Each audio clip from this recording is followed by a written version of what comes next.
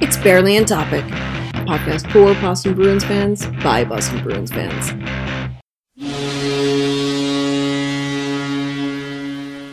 Welcome to Barely on Topic. We're here on Friday, December 3rd? 3rd. Yes. Okay. Yes, we are now in December. I hope everybody had a happy Thanksgiving. Of course, I forgot to wish everyone that, because when I go to just wish somebody a happy something or other, the first word that pops out of my mouth after happy is Halloween. Yes, this is true. This happened. That's not where I saw that going. I mean, it should have been, now that I think about it, because it's you, but still. Yep. So basically, if you want me to wish you a happy anything, like, it's going to be happy Halloween. It's always going to be happy Halloween. Sorry. I mean, right now we're in the middle of Hanukkah, and I want to say happy Halloween. Happy Halloween. just Yiddish up that All Saints Day there. Yep. Yeah. Hey, I got married on the witching night. So the day of the witching night, Walpurgisnacht. So I don't know. It all fits. It all works. Anyway, we are literally in the middle of Hanukkah, if you wanted to know, and I did not purposely play that up. And Hanukkah is very, very early this year, so I'm very, very confused. But anyway, that's not the point. The point is, we're here. I'm here. I am VA. I'm here with Jeff. Hello. And Tim. Hello there. And Nick is taking some well-needed time for self-care right now. So also working. And he is working because we're doing this during the day. I mean, we usually record during the day, but not during the day on Fridays. This is a special episode in the respect that last Sunday we decided, I don't really feel like talking about the Bruins because we were going to say the exact same things, with a couple of exceptions, but the exact same things about the Bruins team. The two exceptions that we might have made was, I don't know. Tim, I don't know if you happened to listen, but it was a wild ride last time in the respect that Jeff was firing Bruce Cassidy all over the place. And I said I didn't want Tuukka Rask back. And I've taken that back. I want Tuukka Rask back. Yes. Emphatic yes. I want Tuukka back like tomorrow. I want him. I'm, you know what? I needed a little time to not have to defend him. But now I'm back. I'm okay. I'm ready. I know what Tuukka is. I don't want the mystery of our goaltending anymore. I mean, at this point, I'm done finding out what Ullmark is. I think we know at this point. Are you saying we fucked around and found out?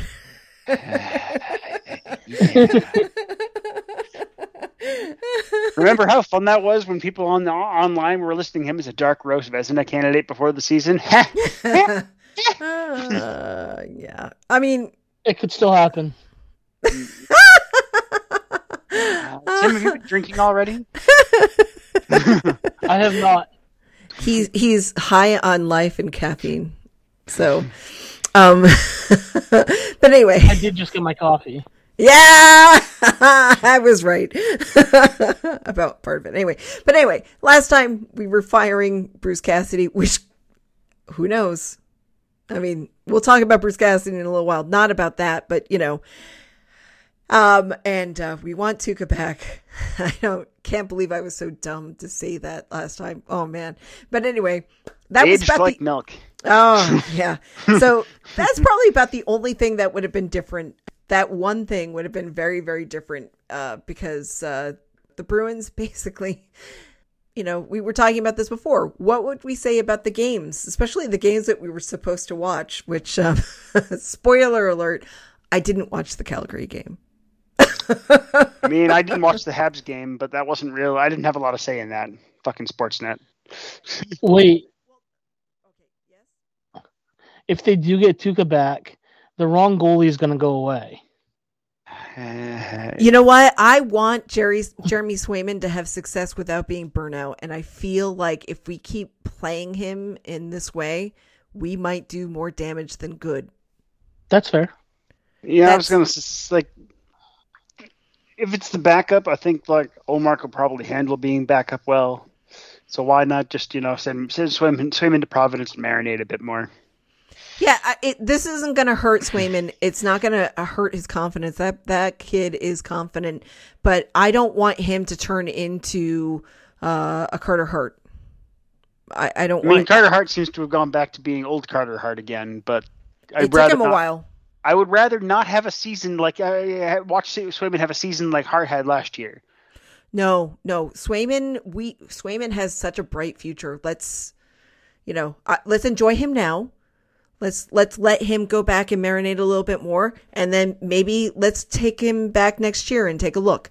But I'm just saying, or call him up when you need to, obviously. But I'm just saying, I don't want him to be mismanaged. I just feel like there might have been enough of that already with this team. But anyway, okay. So Jeff, I'm going to just tell you about the Habs game. Ready? Is it fun to kick a Habs team that is so down?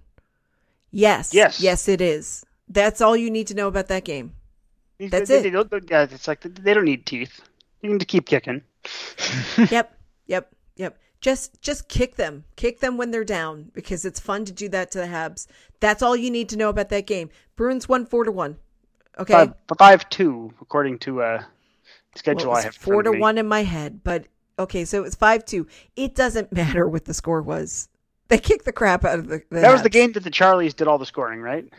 Yes, I think so. Kick them. The Charlies and Taylor, who was like, "Hey, I'm Charlie for a day." Yeah, my name's Today Charlie. I am Charlie Hall. Yeah, his was like an empty netter, right? Yes. Okay, well, we don't need to linger on this. It was fun to watch them get kicked while they were down. As for Calgary, well, guess what? You traded Dan Vladesh. Good for him. It was nice. And he has a team in front of him that's doing really well and allowed him to have a shutout. And just goes into this team doesn't beat good teams. The end. Yep. There you go. That's all you need to know. That's it. We don't need to linger on this. We know this. This is the team we know. We know that they have a hard time beating good teams. They now sometimes have a hard time beating bad teams like Detroit. Again, sometimes you just have a game like that one. Yeah. We're not going to talk too much about that because it was like 40 shots on goal and 1 goal. That's it. That's all you need to know about that one too. Yeah, Nedeljkovic just like, nah, guys, you're not going to do the thing. Sorry. And that was really the story of the game. Yep. And you know what? You're not going to win against the Rangers if their goalie is pretty hot and you don't score more than 2 goals. And then Shesterkin is approximately solar in terms of his temperature right now. So, yeah. It doesn't help, like, collapsing completely in the third period. Like, giving up 75 goals in the third period probably isn't a good idea. Nope. I mean, and again, on the flip side, they did beat the teams they're supposed to in the last 2 weeks, along with 2 teams that are, like, functional at least. Right? 3 weeks, I guess. They beat the Habs. They beat Vancouver. They beat Buffalo. You expect all of those things. They beat the Flyers, and they beat the Preds, who are competent but not good teams. Hey, the Preds are like a mirror image of this team.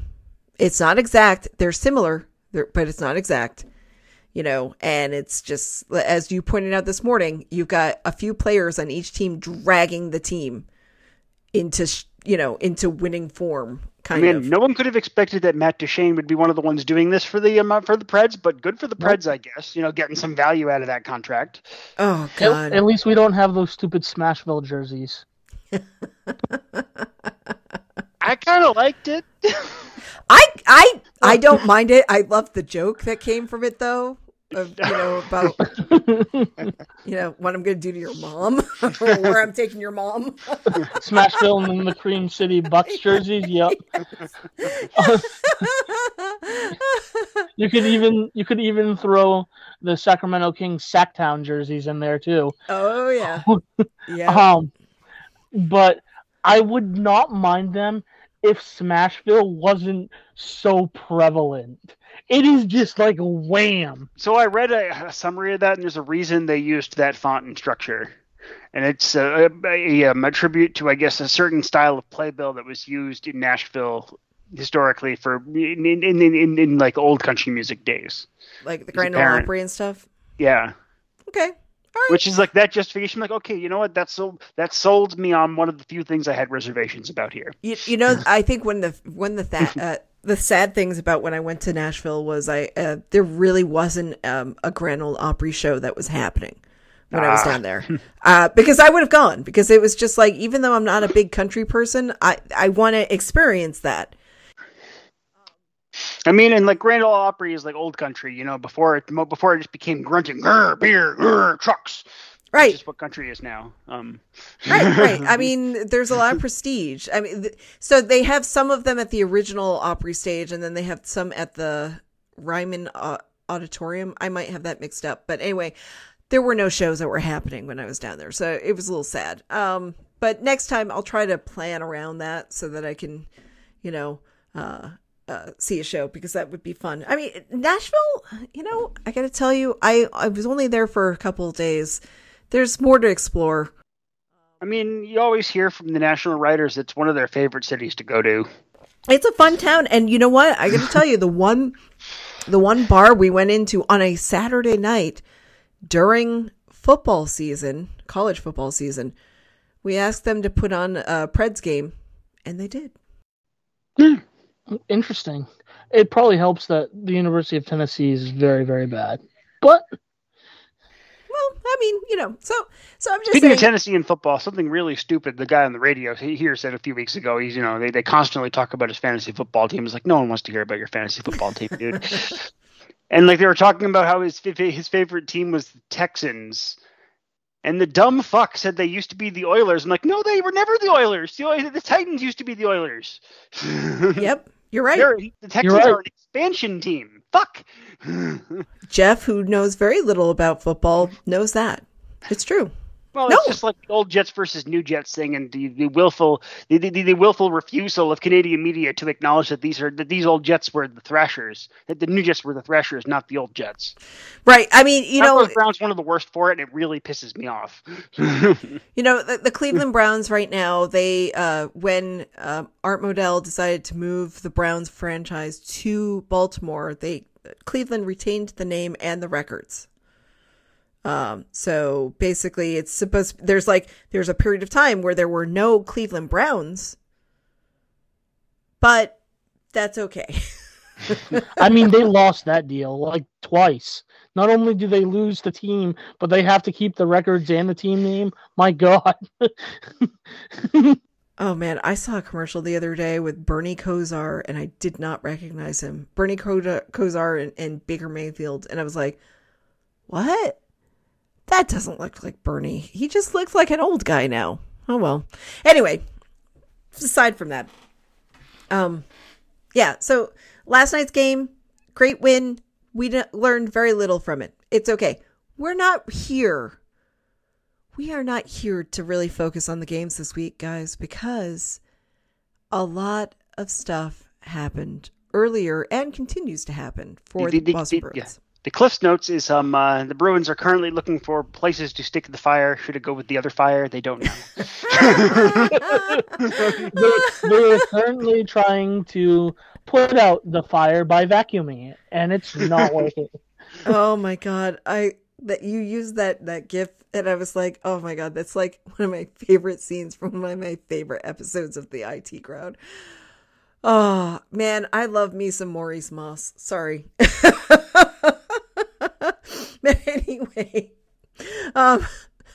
okay, yeah. So what happened was this, as I was saying to you before, on Monday I was writing up about the other stuff that was happening in the NHL, because oh boy, there was like a lot of stuff, and it was like a compare and contrast. Like, look at us, we are normal and event free and all of that stuff, and look at the Habs. Like, they've got this Bergevin issue that no longer is an issue because he got his ass fired. And then, you know, Evander Kane and whatever the fuck he's doing and that mess. It's like, okay, there's that. And then, of course, in the middle of that was the whole Brady Tkachuk being bitten by Brandon Lemieux. 5 for biting. That's wild. So all of that stuff was happening, and I'm like, wow, let's talk about how the Bruins are a relative calm in this like NHL storm. And then the Brad Marchand suspension comes down. I'm like, uh-oh. Then the word of Jake DeBrusk's wanting to be traded came down. I'm like, uh-oh. And then Bruce Cassidy then becomes infected, I guess, presumably with COVID-19. Yeah, he apparently has mild symptoms. So yes, like it's not just a positive test. And then Providence COVID teams up with Providence Bruins to be all Leroy Jenkins.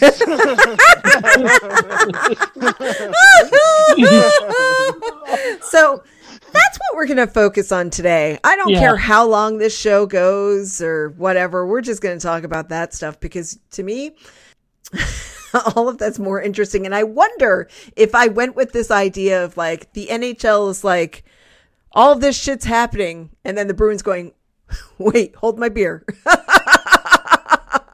And then doing like everything. They did absolutely everything.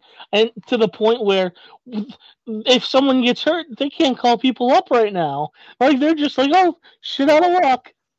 Well, the thing is like we already had injuries. They had the suspension, and now Zaboril's hurt, which means that the only player available in any capacity to get called up besides Callum Booth is now going to be into the roster, which means there are no spares. Because Clifton has to fill in for Zaboril tomorrow, presumably. The next fallback, if a forward gets hurt, what they need to do is either sign someone, a forward playing for their ECHL team, or do the rare junior emergency call-up from junior and bring in Lysell. Oh, my God. Those are rare. I can only think of like 2 or 3 players that have had that happen in the time I've been watching hockey. I mean, you might as well just do both of those things. Well, the point is you can only call up the player from junior. You have absolutely no other recourse, which means if they lose a forward going into tomorrow, then they pretty much have to call up Lysell. I don't want them to lose a forward, but I want them to have to call up Lysell just because it would be hilarious. Now, does that Zamboni driver David Ayers play forward? I think stuff like that only applies to the e-bug situation. I know. I was kidding. I know. But like, plus this team's e-bug is goalie Bob. Obviously. I know. It's so great. I love it. He looks so like not happy to be there, yet absolutely normal, giving the exact same face he gives all the time. Wait, didn't Chris Kelly also get COVID in all of this too? Or was he just a close contact? Because he wasn't with the team, because that's what I thought I saw. Well, I mean, now is he really not with the team? He's not usually behind the bench anyway. Okay, fair enough. A few weeks ago, there was that weird thing where they like healthy scratched Kevin Dean and had Kelly behind the bench. I mean, healthy scratch. Basically, Kevin Dean got sent to the raft. He got sent to the to watch from the 9th floor, which is interesting on its own right. It's like you can healthy scratch a coach. Weird. So when is Bruce Cassidy going to healthy scratch himself and put himself up there? I mean, he kind of already did. Like, I mean, he got COVID. So well, not healthy scratch. Honestly, like the in-game play management was noticeably different with Sacco running the team the last 2 games. I did not notice any blendering other than what he did before the game, where he was like, "Hey, I'm going to put Haula and Smith on that starting line." That's because they're the former Preds on the team. I right? know, and both of them had great games. Yeah, I mean, Haula was pretty snake bit, both a post and a crossbar, but that's his season, though. Yeah, loosen your grip on the stick, buddy. But anyway, let's try it again. Typically, Chris Kelly is up in the on the 9th floor in the press box watching. For whatever reason, that's what they've decided to do. They did that with Kevin Dean, and actually, it's important to note that most of the time he's only spending 2 periods up there, and he'll spend a period down on the bench. Okay, and like they always had a coach that stays up top. Like back in the old days, Doug Jarvis was always upstairs. He was never behind the bench. I always forgot about him because he was never. They would talk to him during the intermissions, but you'd never see him on the bench. Yeah. And that's fine. You need somebody who's seeing the game from a different angle. Because that's to say, you need him available. You need someone who's watching from up there to comment on intermissions, like, "Hey guys, this is what you're doing wrong." Right. Or more importantly, tell the other coaches, like, you need to get the players to not do this because this doesn't look good. Right. All right. So, Tim, tell us about what happened with the Providence Bruins. And then we'll go into Bruce Cassidy from there. Well, as it is with the AHL, they have a lot of bus rides and a lot of close contact, and they had a bunch of people test positive one day, and then the next day they had even more people test positive, and they have double digit at this point people test positive for COVID, which is not good.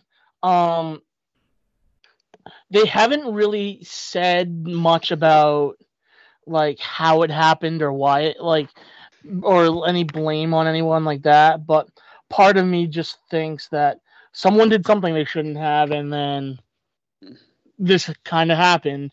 And then because I guess there were multiple teams that they played that also had a bunch of people test positive. I think Bridgeport did, and I want to say Hershey did too. Maybe I heard something about Springfield. Springfield could have been it. There was two teams that had a bunch of people that tested positive as well. So they shut down their games for this weekend. They were rescheduled. One of them's rescheduled for like December 15th. One's rescheduled for like January 6th, and the other one is in April sometime. So the one getting rescheduled for December 15th makes me believe that they hope they're back next week, but who knows? I mean, a December 15th reschedule puts outside all of the quarantine rule timelines, which is why they assume they can do that safely, right? But that all depends. Like more than a few of them are apparently mild. It's a mix of mild symptoms and asymptomatic, I guess. They're all vaccinated, so the risk of long COVID isn't high. Fortunately, even for those that are symptomatic. Yep. Yeah, but, and the coaching I believe they said the entire team and the entire coaching staff is vaccinated, so everyone there is, which is a good thing. That's kind of what, if you're going to have an outbreak, you want that at least. Right. There's still a significant part of the population at large that is not vaccinated and that is able to catch and spread. And, you know, we also know that people who catch COVID, even if they're vaccinated, can spread it in some way. That's why we have the quarantine. So, you know, COVID is still just being an asshole, basically. Yeah, it's still pretty. I mean, even in Maine, we're still getting 1,000 new cases a day. Yeah, I have no idea what it's like around here. I do know that I did schedule my booster, so not for when I wanted it, but I got an appointment, so that's good. But get your boosters, everybody. Get it vaccinated. Get your boosters. It's gonna be winter very soon, and it's supposed to get worse. So, wow, that is a lot. So that explains why we can't call anybody up. So. Yeah, they're all locked down completely. We can't call anyone up from there at all. So duct tape people together. Say your prayers. Hope for the best. Maybe sacrifice something on an altar. Because the choices are Callum Booth, skater, or Fabian, or calling up Fabian Lysalphen Jr. I mean, cone and chair may actually happen. Goat and broom, what? Yeah, the goat and broom. Because there's the other thing about calling up Lysell is like we're in the run up to World Juniors and stuff too, right? So like an emergency call up could imperil his ability to play for that too, which would be uncool for him and for Sweden. Yeah, but who cares? Screw them both. Get over here. Again, we still have a full slate of 12 forwards, and I thought this was interesting is when we saw the lines is like we somehow managed to also have like the right combination of positions and handedness. All right, all works out. I mean, now remember, Nick Foligno can play all three positions on a line. That is handy. That is very handy. Like to have a utility guy like that. Bruce Cassidy obviously is out. We've made mention of that. He's got some symptoms, so he has it. You know, his family reportedly is doing well. We don't really know when he'll be back. So right now it's Joe Sacco who's taking over, who, as we pointed out, has a different style of things. And that's interesting to take a look at, especially since Jeff wants to fire Bruce Cassidy like all the time. Jay Leach coming back to the East Coast sooner than we thought. Who? What? I'm sorry. I said Jay Leach coming back to the East Coast sooner than we thought. No, you don't get hired from other team staffs midseason, man. This is not how that goes. No. So anyway, I'm only kidding with Jeff. But seriously, the team responded last night, so something good happened. And again, they didn't play badly against Detroit. It was just one of those fucking games. Yeah, so the team is in good hands?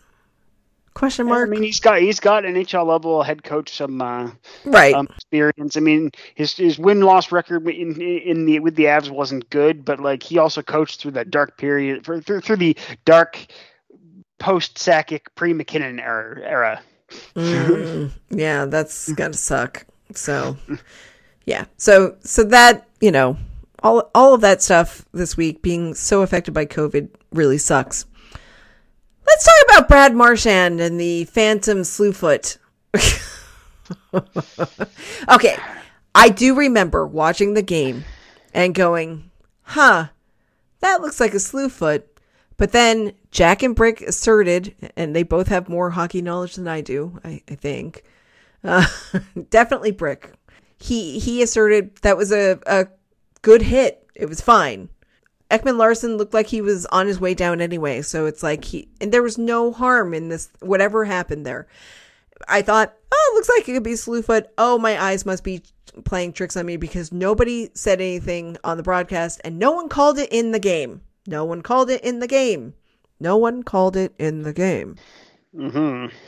It wasn't called in game, apparently. So no. Apparently, none of the refs felt the urge to call it in the game for a penalty. You know, so but that doesn't mean that NHL Dops didn't decide they wanted to do something with it after.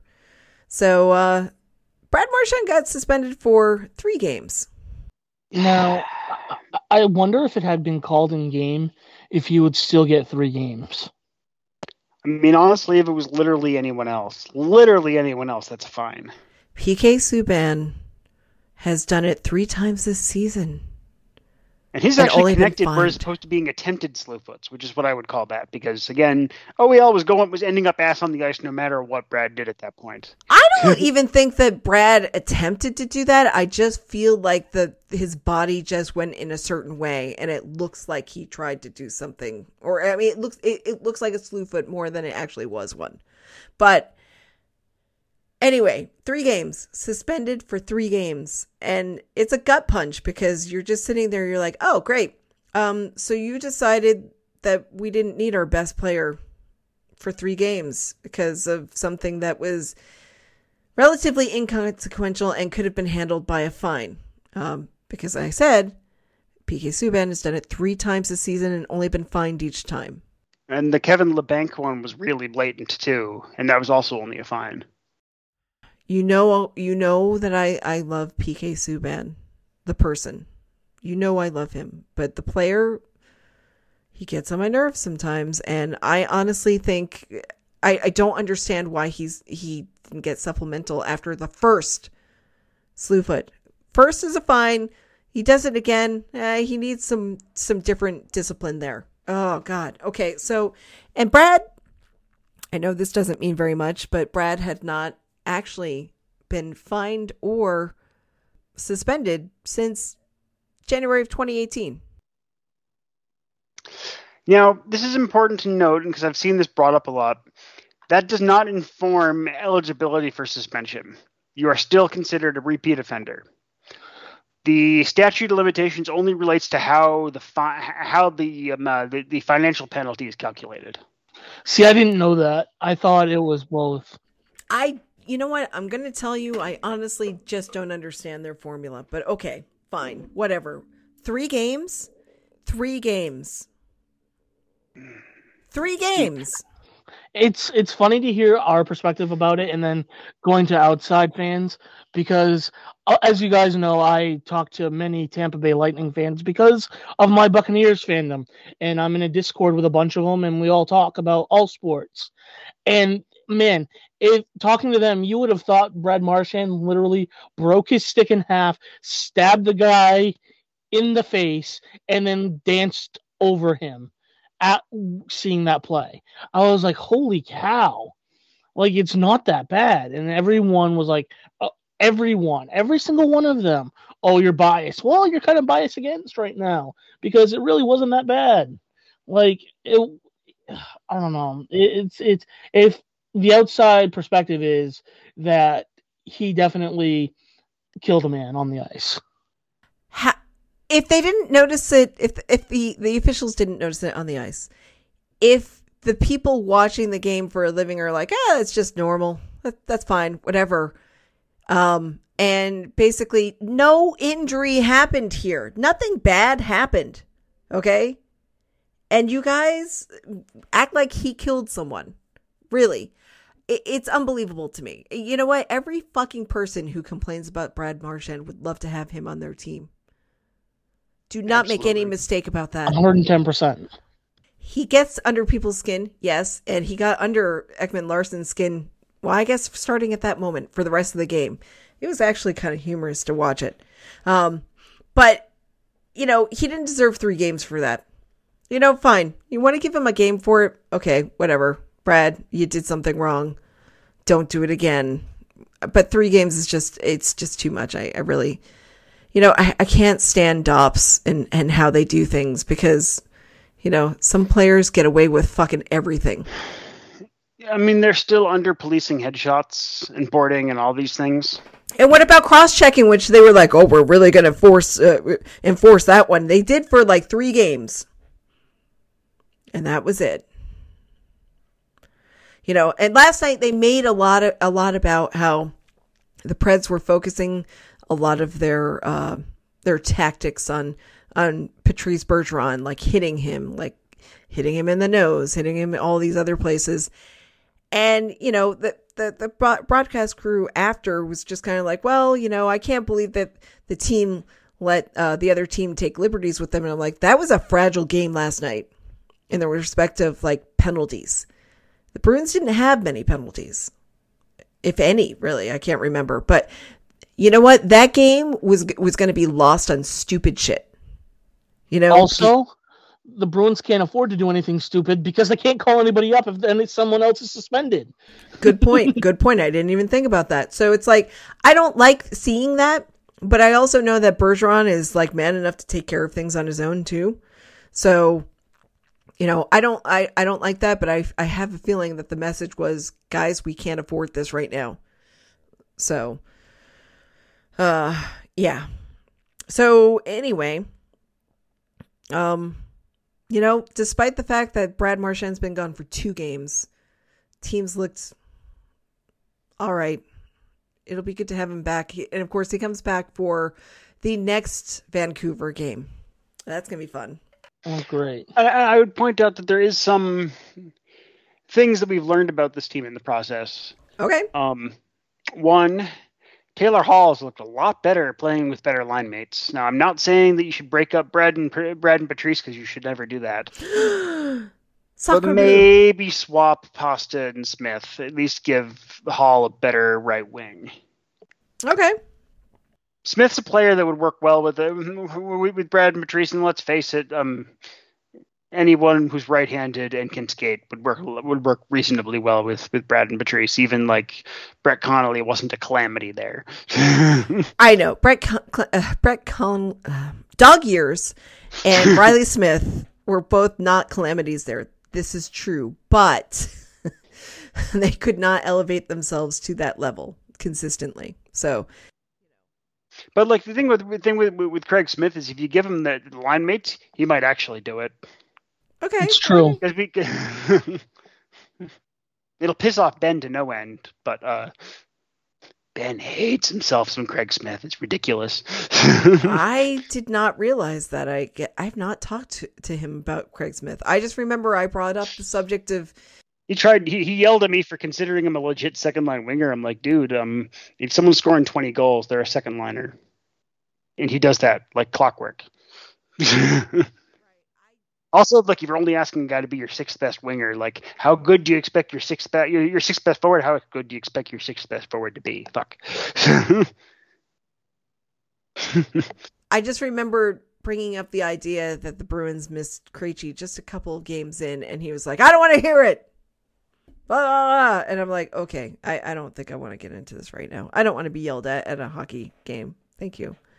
You know what? While we're talking about left wings, let's talk about maybe the biggest story of the week.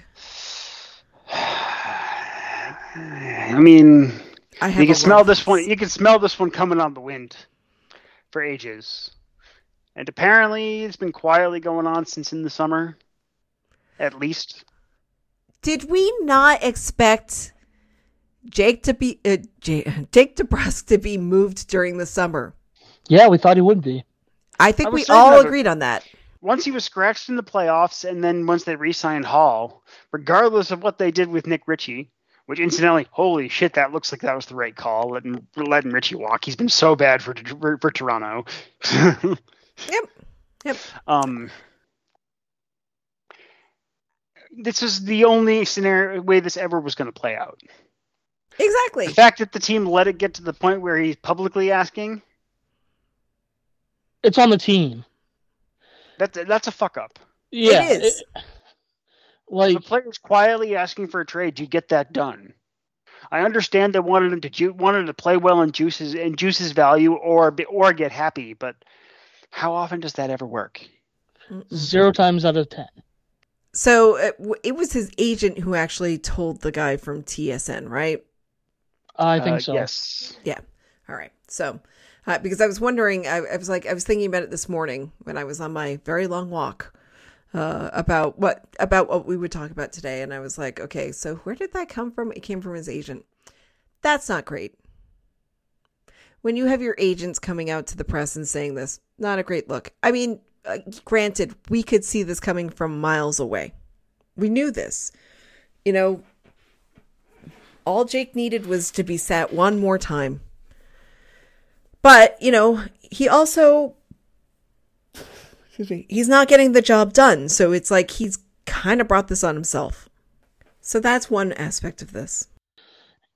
Yes, but like, I still blame the team for not getting it done when he's asking quietly. Oh yeah, no. That's honestly the only thing that I could rationally hold against the team on this one. Yep. Because the bottom line is honestly, it's not. And I've seen people say, "Oh, the Bruins mishandled him," or it's like, no, they didn't. No, they gave him every shot. They gave him too much rope. Yeah, they have played him on every line. They played him left wing. They played him right wing. How much more? How much more do you want? They, you know, he's been on the power play. He's been on the penalty kill. He's been in various spots on both power plays. Right. So what more could the team do? There is an obvious philosophical difference between Bruce Cassidy and Jake DeBrusk. Okay? Because Jake DeBrusk is not living up to his potential, and Bruce Cassidy is like, I don't know what more to do with this kid. Now, and there's no blame there. There's blame on Jake there more so than Bruce Cassidy, because he's given him a lot of rope. And so I have a long record of being, DeBrusk skeptic, right? But I should to be quite clear, I don't dislike the player Jake DeBrusk. I don't dislike players that do literally nothing but score goals. The problem is if you only score goals, because again, there's nothing wrong with being that player. Look, I would not complain about Mike Hoffman being on the team apart from the fact that he's Mike fucking Hoffman. Fair. And his wife is poison. Yes. But if you're not scoring goals, you got to be doing other shit. Right. And DeBrusk doesn't. Basically ever. Jake, honestly, you're not talented enough to be a one-dimensional player. That's it. I mean, we're well into a third consecutive season of him being too inconsistent for words, right? Right. And even that 27-goal season was really streaky. And you know, here's the thing. Okay, every year it's a new excuse. Okay, so last year it was COVID. Oh, COVID. You know, he can't see anybody. He can't whatever, you know, blah, blah, blah. And it's like, okay, well, yeah, but now what about this season?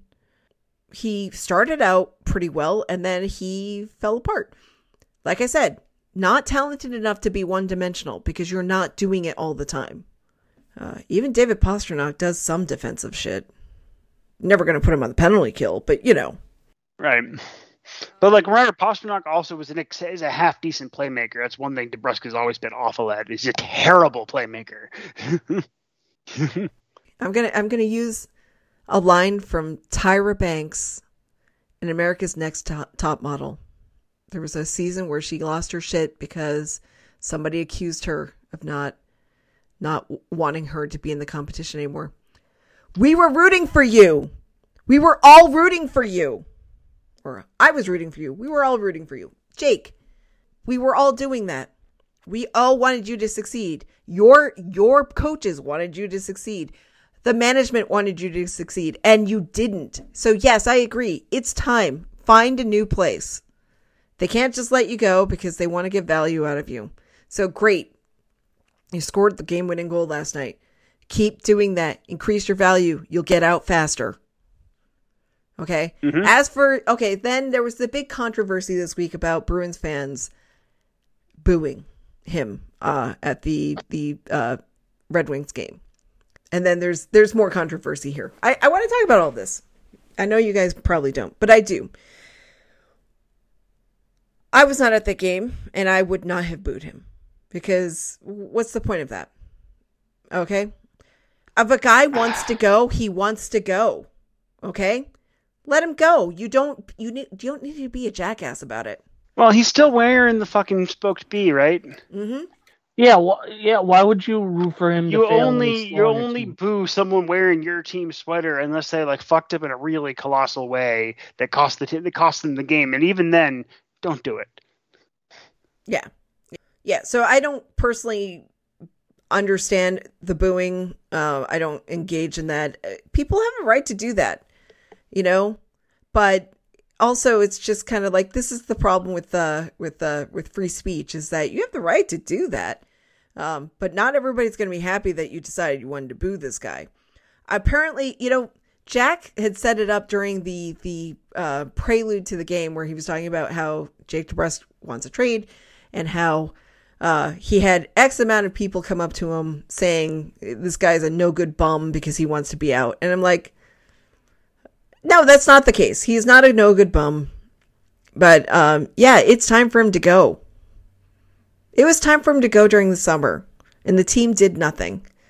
I also don't think that him asking for a trade means that he hates Boston. No.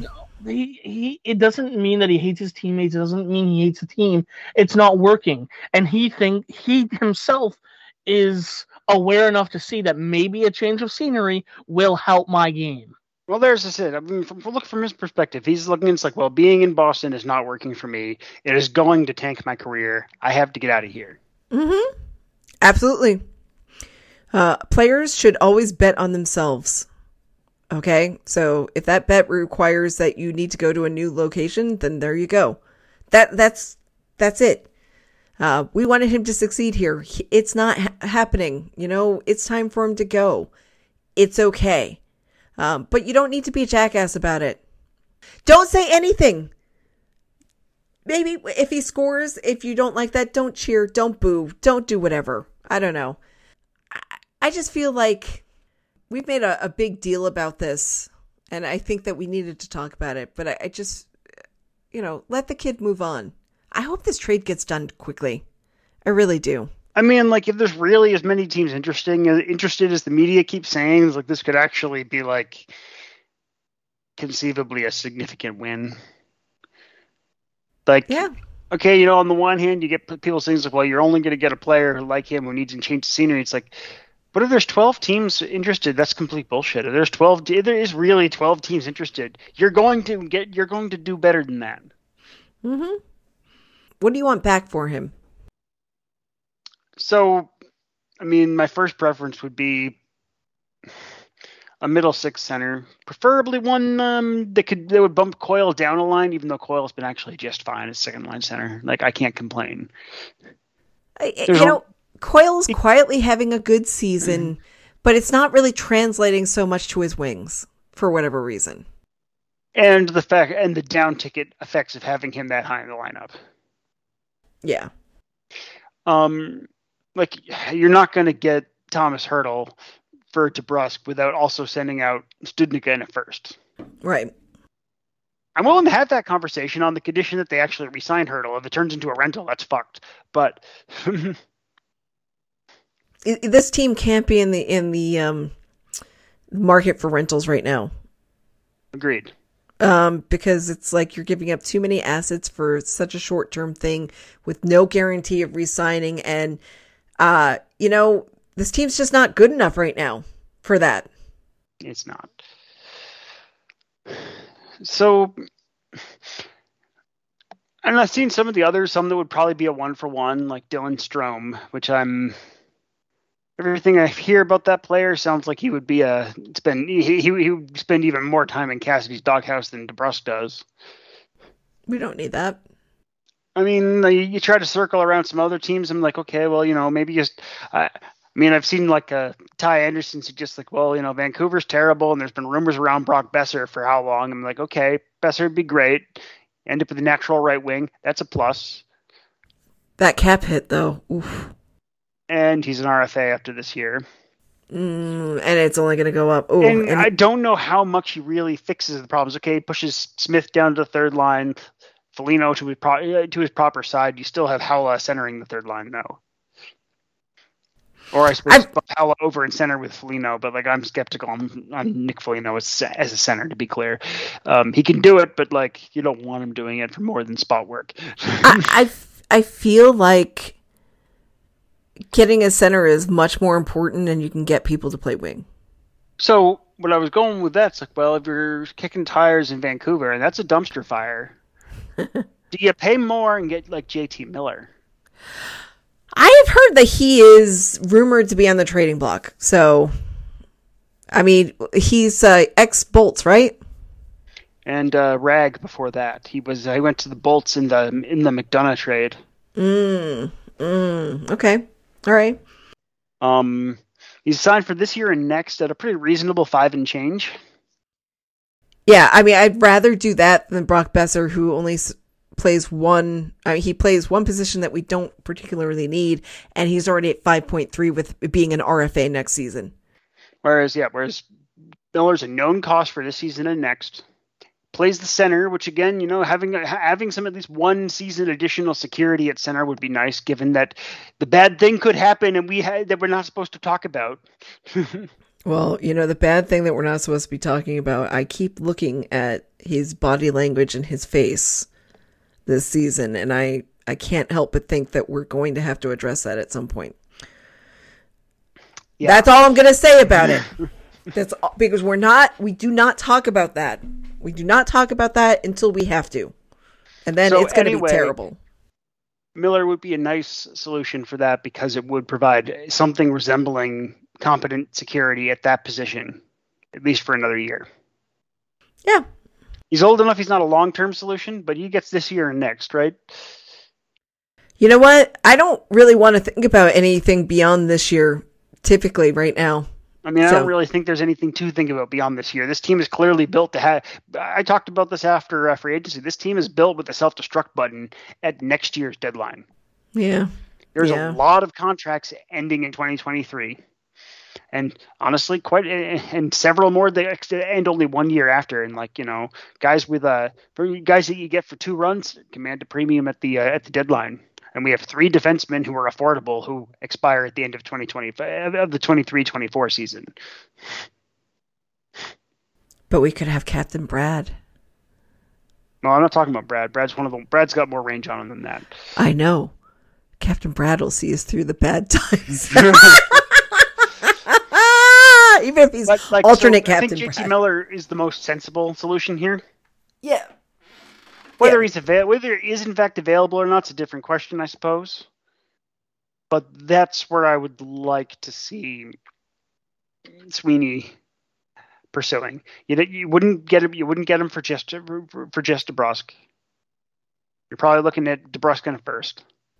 But come on, it's old pal Jim Benning, who you could fool him into, like, you know, putting a tennis racket and an easel in a uniform, and you probably get a lot of return for that. Truth. It's like, hey, look. I mean, while you're done, was like, so I got a whole bunch of bottom 6 forwards. You interested? I know that's your thing, dude.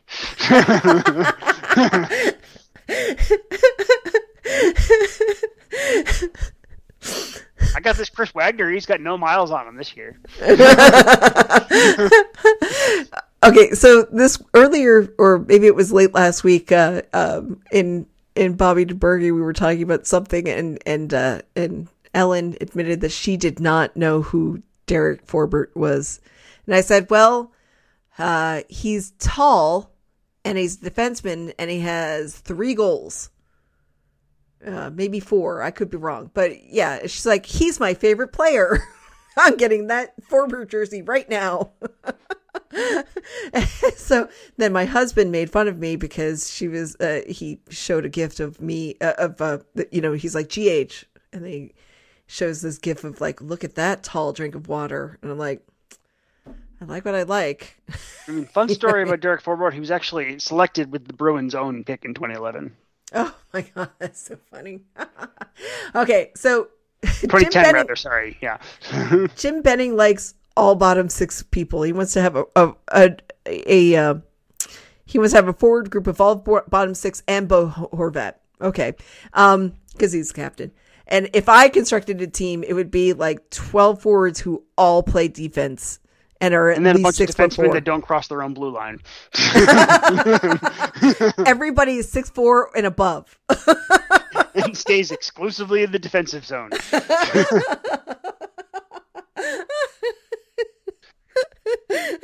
I'm not an NHL. On the one hand, there's 2000 in hockey in 2002. On the other hand, there's VA's dream team. The thing about these teams is nothing ever happens when either of them are on the ice.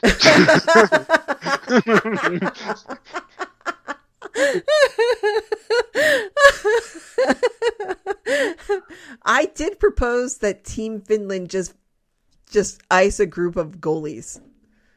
That was how they were going to win Olympic gold. It was just going to be goalies everywhere.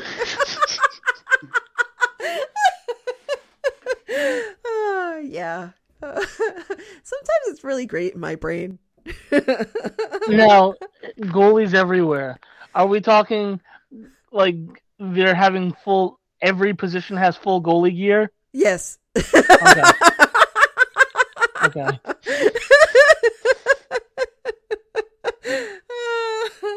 So anyway, I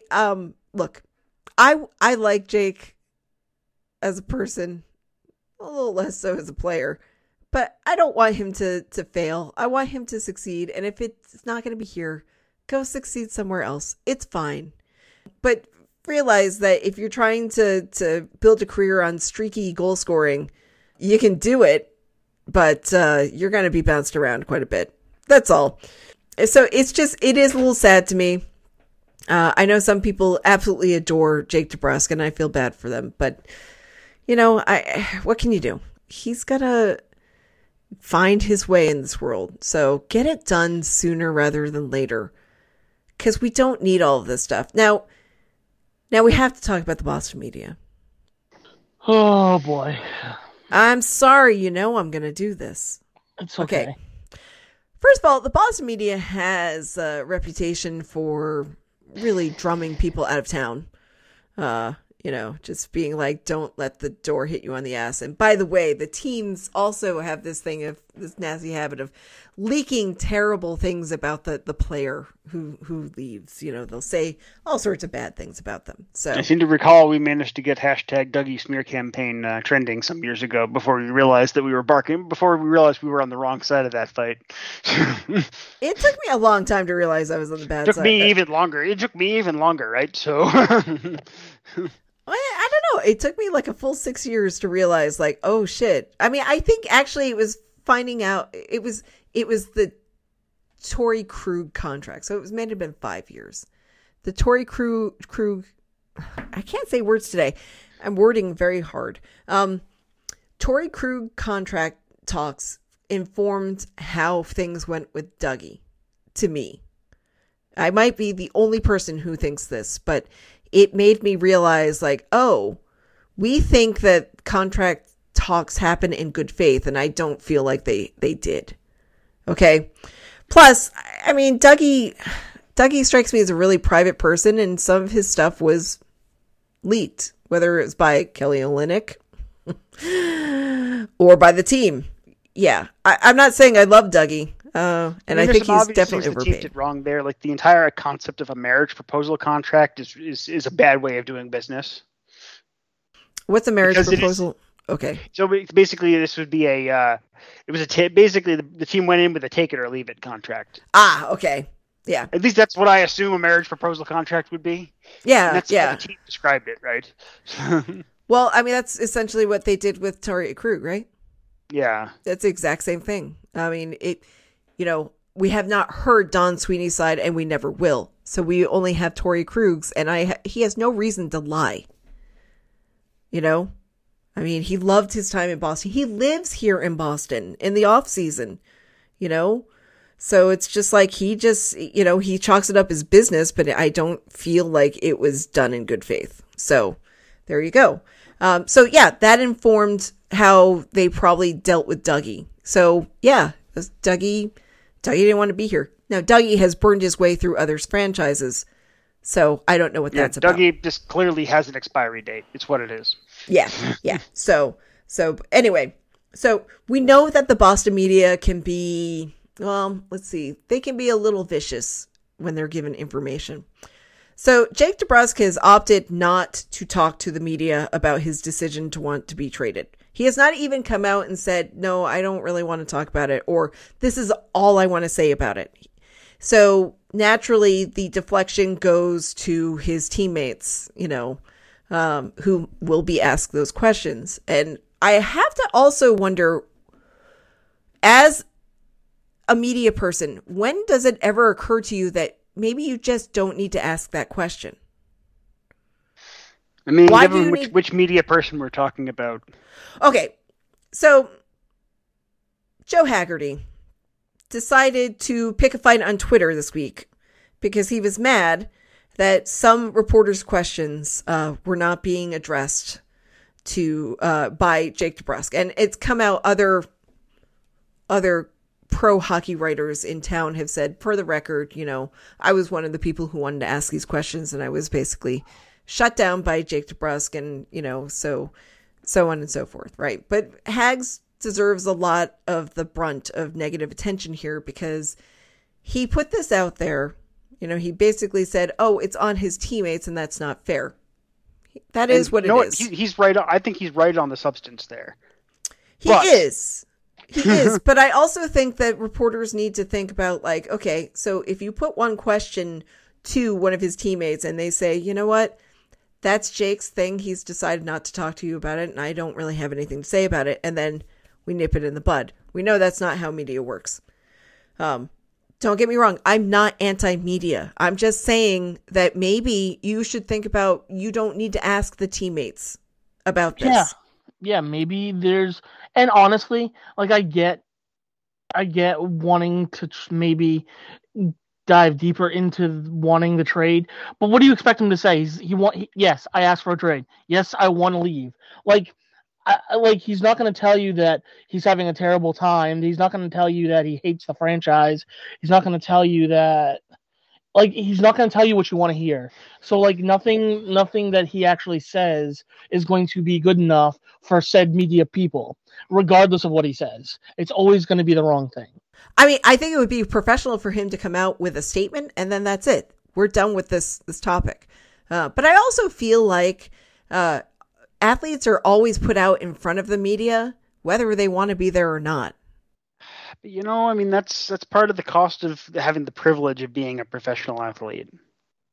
Is it? Do I really need to know what these people are thinking and saying, especially when they're going to say the exact same thing as the other person that they just talked to? I mean, really, the only responses that you're going to get different on that team are Patrice, because he's the captain, Marshy, because he has a little more leeway with how he likes to say things, and Pasta, because what he says is usually just way the fuck out there. I mean, like, maybe and that right there actually puts it in sort of context. Like, okay, DeBrusque is a weirdo who says weird things. Maybe he doesn't want to respond to something serious, because who knows what he'll actually fucking say. Maybe he recognizes that. I mean, I also understand that it's like, okay, this is a new situation for him, and maybe he just doesn't feel like he can handle it professionally. In which case, it's like, well, do you force him to do it, and then that makes him look bad, or do you just respect the wish that he doesn't want to do that? And also, don't barrage his teammates with these questions. You know, it's.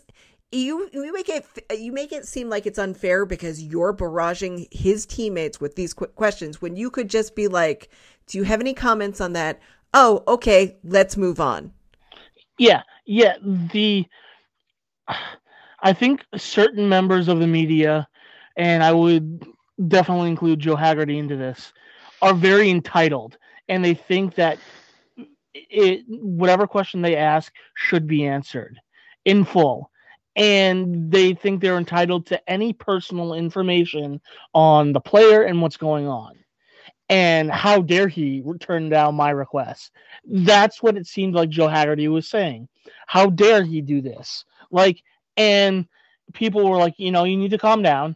And I know this is maybe skipping ahead to what you wanted to say, but Jake DeBrusque's mom kind of came to his defense, and she was like, no, you guys are the ones that are continually asking questions. Like, you don't need to do that. Like, and then he proceeded, instead of being the better person, which we clearly know he's not, but instead of attempting to be the better person, he came back at Jake DeBrusque's mom and basically told her what her son needs to do. And it came off really bad. Well, there's the thing, is like, he was right, and then he did that. It's like, oh, fuck you, Hags. Like, honestly, fuck you. I mean, don't get me wrong, Jake's mom shouldn't have been there. Like, what the fuck was she doing? Right. But, okay, yeah. So what came down was that Cindy DeBrusque decided to go into Hag's Twitter feed and comment on something. I don't even remember what she said, but she was defending Jake. And then he starts off with the reply, Cindy, comma, blah, blah, blah. And it's like, I felt the whole thing was incredibly condescending. First of all, 100%. His attitude was very condescending. But also, Cindy, your boy, your baby boy is 25 years old. He can fucking handle this situation on his own. Okay? He does not need your help. He's a man. He can do this. All right. So I get it. She wants to defend him. And a lot of times moms want to do, you know, they want to fight for their kids. And it's like, oh man, honey, don't go to his level. Don't go to his level. This is a guy who no longer has any real job other than writing for a hockey blog behind a paywall that no one reads. Okay. With his pal Jimmy Murphy, they trade conspiracy theories all the time. No. Don't stoop to their levels. So yeah, so that sucked. That sucked this week. Yes, there's a whole lot that's wrong with this situation with regards to Jake DeBrusque and the press and all of that. Once Jake DeBrusque leaves, there's going to be a trail of stories by all of these media types that will just say all sorts of shitty things about Jake DeBrusque. Not everybody. Because I feel like there are lots of people who are like, there's no dog in I don't have a dog in this fight. Give him the space that he needs. I don't really need his perspective on this that badly. But there are going to be plenty of people who are just going to just write shit about him. So, and part of it is the media. A lot of the media people take, and I think fans did, and I think this is part of why the fans booed. They take Jake DeBrusk wanting to be traded. They take Jake DeBrusk not answering questions personally. Mm-hmm. And it's not. Like, you have to throw that out because it's not personal for you, media member. It's not a personal vendetta against you. It's not a fan. It's not a personal vendetta against you that Jake DeBrusk wants out. It's totally for his own mental state and his own peace of mind. Yeah, I mean, some fans have a parasocial relationship with players. Like, they feel like they're buddies or something. And this definitely feels like he is rejecting us as fans. He's rejecting the team. He's rejecting the city. No, he's not. He's just trying to look for another opportunity to play somewhere else. It's where he can find his game. That's all. You don't have to read any more into it. You know, he has squandered all of his chances here. It's not going to be a good time for him. You know, I was surprised when they signed him for what they signed him. I was surprised that he didn't get traded this summer. And who knows how long ago he asked for a trade. Was it the summer? Do we know that? Do we know that he asked before and they just let it slip into the media now? Well, it sounds like he wanted, the way I heard it phrased is he's been thinking this way for some time. So if that's the case and the team didn't trade him when he initially asks, when he tried to do everything in private, that when everyone expected him to be traded as well, that's on the team. And that part of it is kind of, I blame the team for not, if that's the case, I blame the team for not trading him when he initially asks and letting it get to this point, because they could have been all avoided. You know, this brings up a similar situation with another 2015 draft pick by the Bruins. We were talking about Jesse Gabrielle. I think we were just talking about him like before a show once. We were talking about what happened to him and everything. And one of the things that I had heard was that he had told Don Sweeney that he wanted a trade because he was not getting any playing time with the Bruins, and he was getting less and less playing time with the P Bruins. Now, it could not possibly have been a work ethic issue, right? Wink. But Don Sweeney came back to him when he said he wanted to be traded and said, oh, well, then you better play better when you're given the opportunities, because I'm not just giving you away for nothing. Well, we all know how that turned out. His contract got terminated. So, and Jesse Gabrielle, who knows where he is now? It's nowhere great. Last I heard, it was a men's senior league in Saskatchewan. Yep, which is not pro. That's men's senior is that's a glorified beer league. Yeah, I think it was Dom Tiano who was like, yeah, I saw him in Toronto, after he got drafted, and he just had way too much ego, because he thought he was better than other players who were drafted, top of the first round. So, which makes all the various Bruins writers that wrote about in that season in which year was it? They were talking about him as a dark horse to make the team in camp, and then he ended up getting sent back to juniors as an overager, which is a big fucking red flag, because drafted players do not go back to juniors in their 20 or 21 season.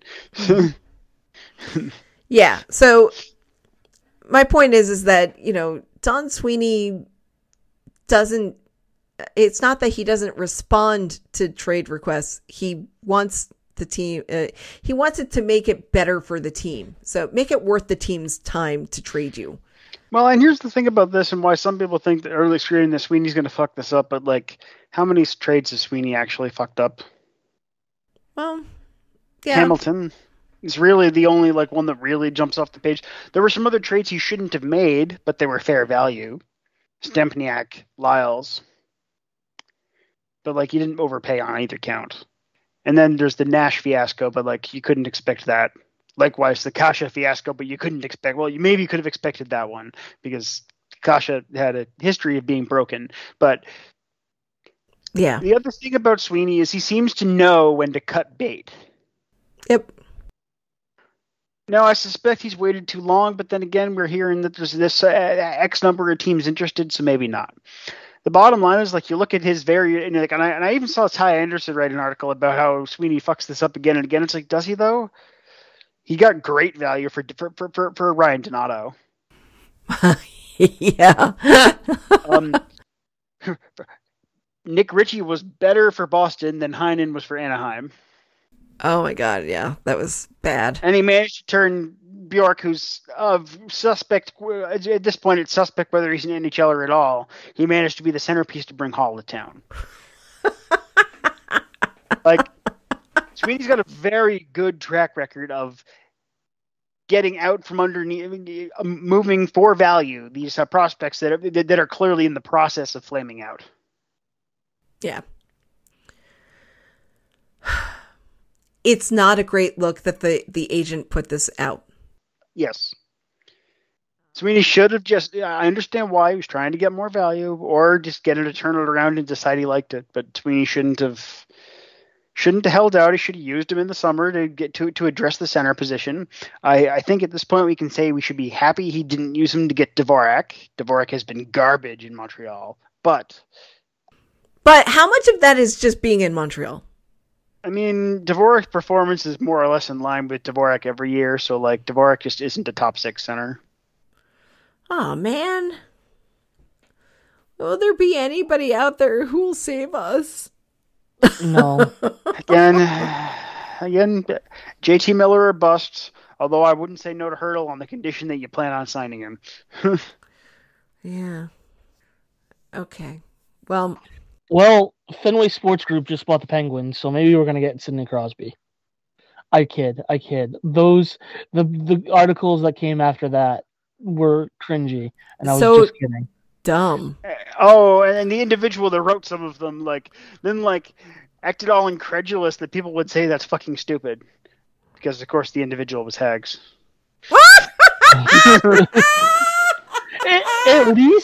At least with his Twitter handle, he doesn't hide who he is. He's 110% a hack. I was going to say, there's one thing, and I'm guilty of it too. I don't really know why anyone gets incensed when Hags does hag things, because he wears on his sleeve what he is. Yeah. Like, it is an impressive troll job, to be perfectly honest. Oh, God. Okay.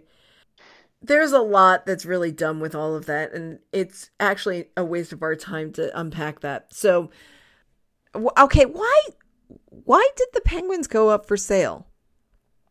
Is it because of the lawsuit that happened? No, I mean, so it doesn't sound kind of say. So for one thing, Mario doesn't actually have money. Oh. Mario's ownership stake was in lieu of a massive amount of money he was owed. Oh. So he wanted to cash in? Almost certainly, yes. Okay. All right. Which is, yeah. And Fenway's been trying to buy hockey teams for a bit because apparently they, made some unsolicited tire kicks on Maple Leaf Sports and Entertainment, which apparently would have been an issue unless Maple Leaf Sports Entertainment sold its stake in the Jays first. Oh yeah, because the Red Sox. Yeah. I wish they would stop buying teams. There's so many. They have so. Or if they're gonna, I also wondered. It didn't come up. It's like, did they ever approach Delaware North about the Bruins? And like, if so, and if not, why not? I mean, Delaware North could still have all of the massive concession contracts that they have everywhere. Exactly. Considering how long they've owned the Bruins. Yep. the amount they'd make on that sale compared to what they paid for him in the 70s would probably be astronomical. Yeah, I wonder if Fenway Sports Group annoys me because not only do they keep buying teams, they keep lowering the Red Sox payroll year by year, which is annoying to me because I want them to spend more money and win. But also, LeBron James is like a major part of Fenway Sports Group and is now technically part owner of the Penguins, as he is with the Red Sox and Liverpool. I mean, so I know that they buy these teams because it's a business opportunity. I wish more people would be like Robert Kraft in the respect of he bought the New England Patriots because he loved the New England Patriots. Okay? Yes, it's a massive money-making thing. He has made that team into my counterpoint would be sometimes when you go that route, you get the Pegulas or Pegulas. Okay. Yeah. And I mean, I laugh at Buffalo, but I wouldn't wish that on any fan base, up to and including Buffalo. That's fair. Yeah, because I'm pretty sure John Henry and et al. Before they bought the Red Sox, they had owned the Florida Marlins, sold the Marlins, bought the Red Sox, and here we are. And they're going to make more money on the Red Sox. Honestly, that's a phenomenon that I don't understand. Is an owner selling a team and then immediately buying another one? For example, Craig Leopold, the owner of the Wild, was the owner of the Preds, sold them, and then immediately applied for an expansion franchise. Or when the North Stars moved, of course, they the Guns sold the North Stars to Ted Green, who then moved them to Dallas. But the Guns then got an expansion franchise in San Jose. They since sold it, of course, because the owner now is Hasso Plattner, but which does not sound like a real name. That sounds like a Star Wars name. But yeah, I'm just saying that I think that's one of the things that the New England Patriots are really spoiled by. They have a businessman who's a successful businessman who knows that when he buys a team that he loves, he puts people who know how to do the things in position to do the things, right? You like Belichick or not, he has been running the show for 20 something years now, and they've had a lot of success. Okay. So basically, and I even have my issues with Belichick at times, and I don't really like his political stances, but this is another thing. My point is that I wish more owners would genuinely love the teams that they buy. Just love them. Yeah, I'd agree with that. Eddie DeBartolo loved the San Francisco 49ers. He loved that team. He loved those guys like they were his brothers, and then eventually like they were his sons. So it's like I want people who really want to be in there and who also have the knowledge enough to put the right people in charge. Okay? So, yeah. I'd agree with that because you cannot convince me that John Henry loves the Penguins, loves the Red Sox, or loves Liverpool. You can't convince me that Jeremy Jacobs loves the Bruins. Jeremy Jacobs doesn't even know who's under contract with the Bruins. Jeremy Jacobs walked out during Game 7 against Toronto in 2013. I think Charlie Jacobs is a little bit different, but Jeremy is, yeah. Again, like that's one tells you right there is like, okay, I mean, there's crazy owners and then there's indifferent owners. I think part of me would like to say I'd almost prefer a Melnick over a Jacobs, but then I look at the Senators and realize that no, I don't mean that whatsoever. Okay, oh dear Lord, no. No, I really think that Robert Kraft is the gold standard here with regards to ownership. Mark Cuban, he loves the freaking Mavericks. Yeah, all right, Mark Cuban. You may not like him for other stuff, but like he puts his heart and soul into the Mavericks and absolutely bleeds Dallas Mavericks basketball. I'm actually pretty neutral on Mark Cuban. I'm neither pro nor against him. So I find that people really hate him or really like him. I see the kind of people that hate Mark Cuban, and so I assume that I probably should like this guy. But I like him. I think. in fact, there's a lot of situations where I can judge where someone I don't have an opinion on. It's like, these people hate him, huh? Okay, he must be pretty all right. I can buy that. I would buy that. That seems like something, yeah, that I would do for sure. But anyway, look, the Jake DeBrusk situation is simple in some ways and complex in others, and I guess we have to weather this storm and hope that Don Sweeney gets something good for Jake DeBrusk and doesn't let this linger for too long, because I don't want to go beyond December wondering, what's going on with that. Yeah, I hope it's done quickly, and I hope wherever Jake goes. Friedman thinks it happens before the Christmas roster freeze. Oh, I hope so. Me too. So. I hope so too.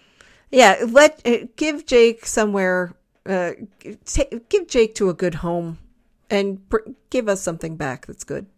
That's all. Actually, that's the only reason why I kind of hate trading with Vancouver, is I'd feel so bad for Jake going to Vancouver. Because it's Vancouver. And they're awful. I want him to be successful somewhere nice. Yeah, well, you know what? It could be worse. He could go to the Habs. Okay. That's fair.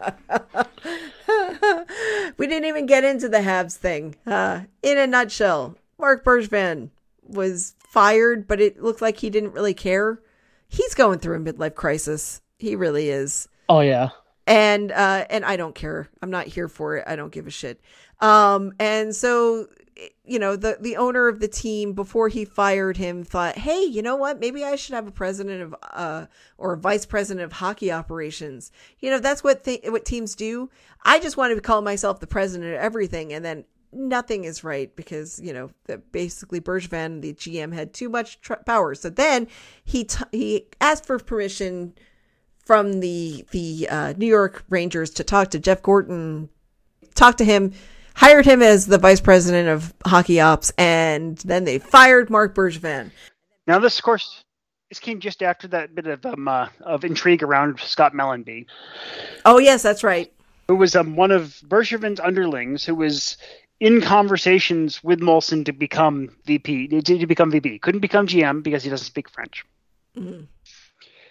And then Molson decides to go a different direction. So Mellanby quit the day before Gorton was hired because there was no future for him with the franchise. Because he's like, well, if I'm not going to be VP, I'm definitely not going to end up being GM. So I'm out of here. Yeah. Good. Also saved his dignity along with all the others of getting fired. Yeah. Good. No, I think he made the right decision. Good for him. I'm also sad they hired Jeff Gorton because I like Jeff Gorton. Oh, yeah, it's Jeff Gorton, not Jeff Gorton Jr.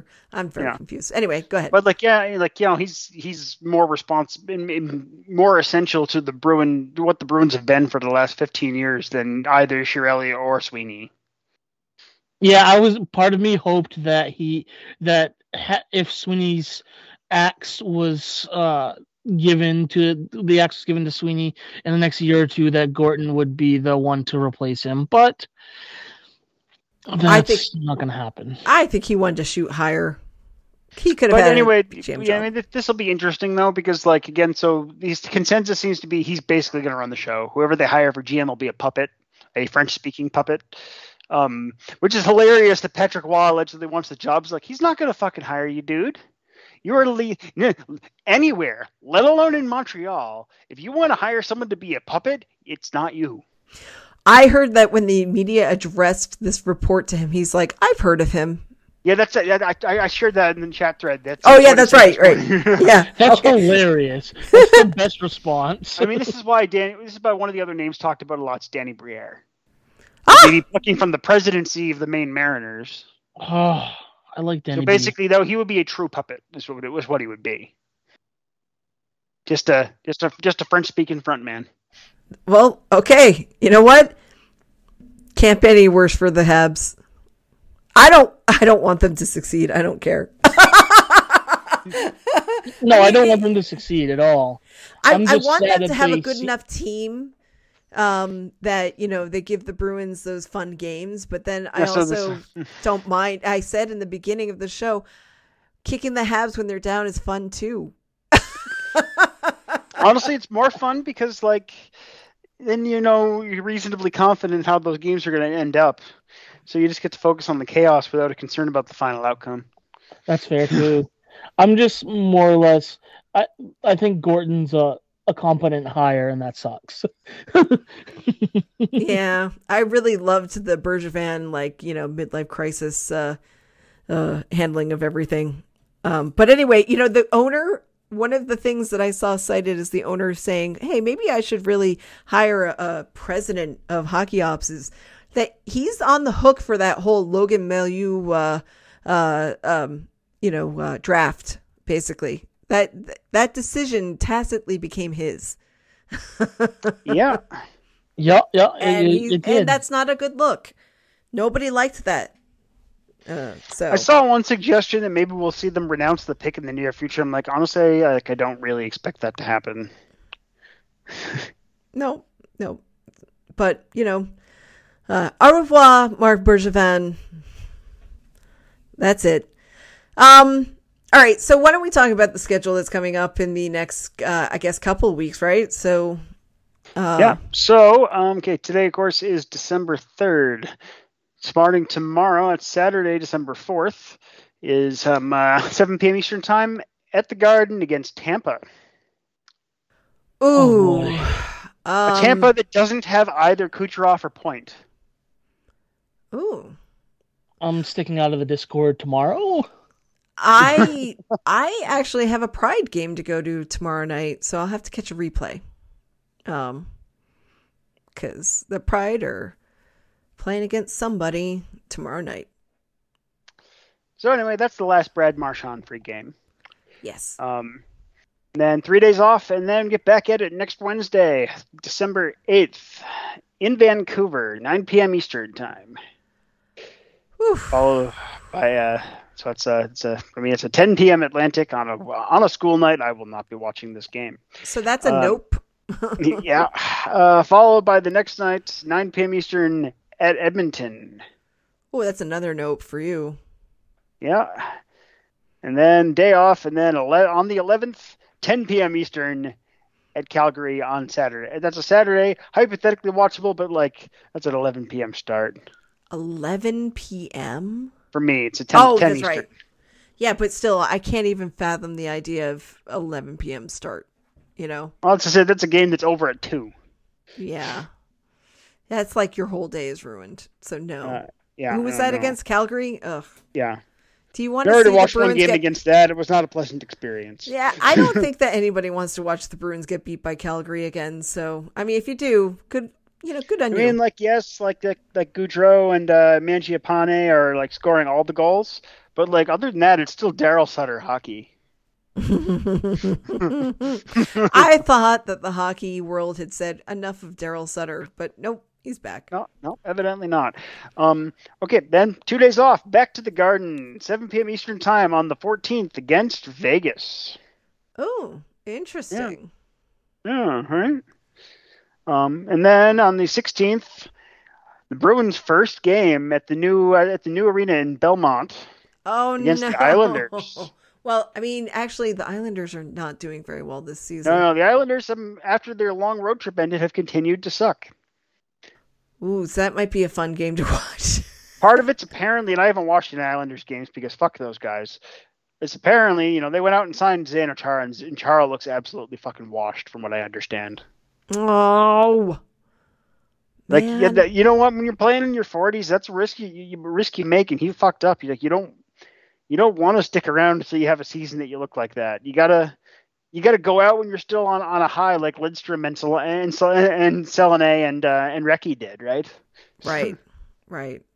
Oh man, I don't want to watch a washed up Zdeno Chara, but I want to see Zdeno Chara. It's a conundrum.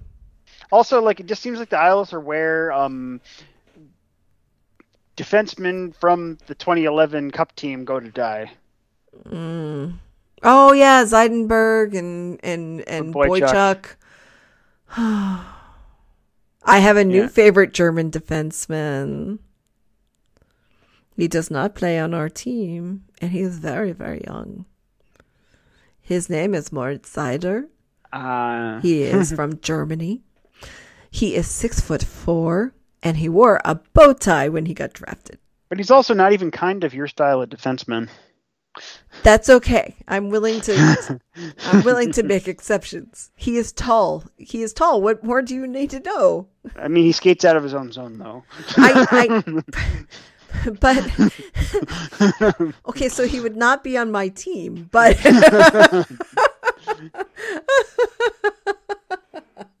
told you it was a new German favorite defenseman. I'm sorry, the new Germans that come out of the Germans that are making the league now can play hockey. Did you know that? Yeah. Like I saw something there Draisaitl. that two of the higher regarded German prospects, JJ Peterka and Lucas Reichel will not be joining, even though they're both eligible, will not be joining the German team for World Juniors because they're both in the AHL and apparently neither their parent clubs will let them go. Oh, that's a bit sad. Sounds are Buffalo and Chicago, incidentally, that are being mean. Oh, and I think you and I were talking about Lucas Raymond the other week, right? Here's the deal. His dad is French. Oh, so he's Lucas Ramon. Yes, he's Lucas Ramon. So I looked that up, and his mom has wicked curly hair. I've never seen a Swedish person with really, really curly hair, so it's very strange to me. So there you go. He's got that is Lucas Ramon. Anyway, and every time they say his name, I just cringe. Anyway, okay, go ahead. Yes, anyway, last two games in the next 2 weeks would be the 18th Saturday, 7 p.m. Eastern Time at Bell Center against the Habs. Followed by a less than 24-hour with travel back-to-back, but it's against Ottawa, and it's A, 2 hours away by car, and B, Ottawa.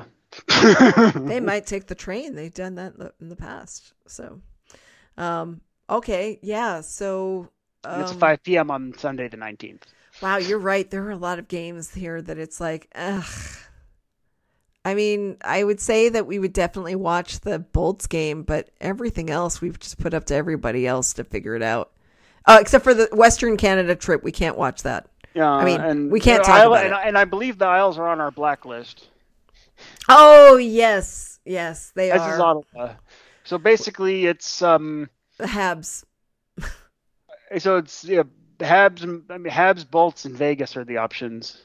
Oh, okay, all right. Well, and I know we said Habs and Bolts were both must watches, but like, does that mean we're going to deliberately not talk about Vegas? That seems unfortunate. I think we'll put it to vote. We'll put it to vote that we'll, you can choose from Vegas or the Habs. We've seen a Habs game already. We've kicked them while they were down. It's always fun to kick them when they're down. But Vegas, it's a fun watch. They're an explosive team at times. Unless he doesn't come back till playoffs, they're going to have to blow themselves up to be able to actually roster Eichel. Like, they're going to have to basically sell Riley Smith and Braden McNabb probably just to create space. Both are expiring contracts is why. But I will tell you one thing. He is on the ice, man. He has started skating. He's only 3 weeks removed from. See, that's great to hear because maybe he gets better in time to be able to play for Team USA at the Olympics because this is supposed to be a really good US team. Without Eichel, it's not even gonna be able to bang against Canada though. No, but the entire notion was that they were going to be able to roll Eichel, Matthews, Larkin, Hughes down the center or something like that, right? Reportedly, it's still a 3-month time, but he's skating at 3 weeks, so don't know. I mean that leaves the Olympics as possible. I think he got the right surgery for him, and I think he was right to do everything that he did. Today, Brisson lined it up so Tyler Johnson's getting the same thing now. Oh, so, okay. Like that, things are changing, yeah. Look, you know what? It's not a riskier procedure, really. It's just the procedure that hasn't been done. Yeah. Okay? And it's better overall for the player. And I think players have to think about themselves. They have to think about what's going to be better for them 10 years, 20 years, 30, 40 years down the line. And you know what? That's what players should do. And we should support that. Okay? Mm-hmm. Because I am so tired of teams treating players like meat. Okay? And that is what is done in every sport. They're just a commodity that can be traded back and forth and treated like meat. Yes, they get paid very well if they're lucky, but in college sports, they're not that lucky and they're still treated like meat. So it's like, to me, it's one of the many problems I have with sports, which I'm not going to continue on with this idea right now. That's another discussion that we can have for another time. But I think that players have to look out for themselves because nobody else is. Yeah, I think that pretty much sums it up. I mean, we're all pretty done, huh? Okay. Wow, I just cannot put words together that make sense when coming out of my mouth. Typing words today, totally fine. Misspells everything. It's fine. Whatever. You all know what I'm saying. But out of my mouth today, I just can't at all. Anyway, listeners, you've been listening to Barely on Topic. You can find us wherever your favorite podcasts are found. That is to say, everywhere. You can talk to us on Facebook. We're at Barely on Topic Podcast, and on Twitter we're at Barely on Topic. And of course, there are individual Twitter accounts. I, for one, am at Dr. Hand Grenade. I am at Tim A. Richardson, and I am at Jeff Still Wants to Trade Bruce Cassidy. And why is that voice coming back at me? .com.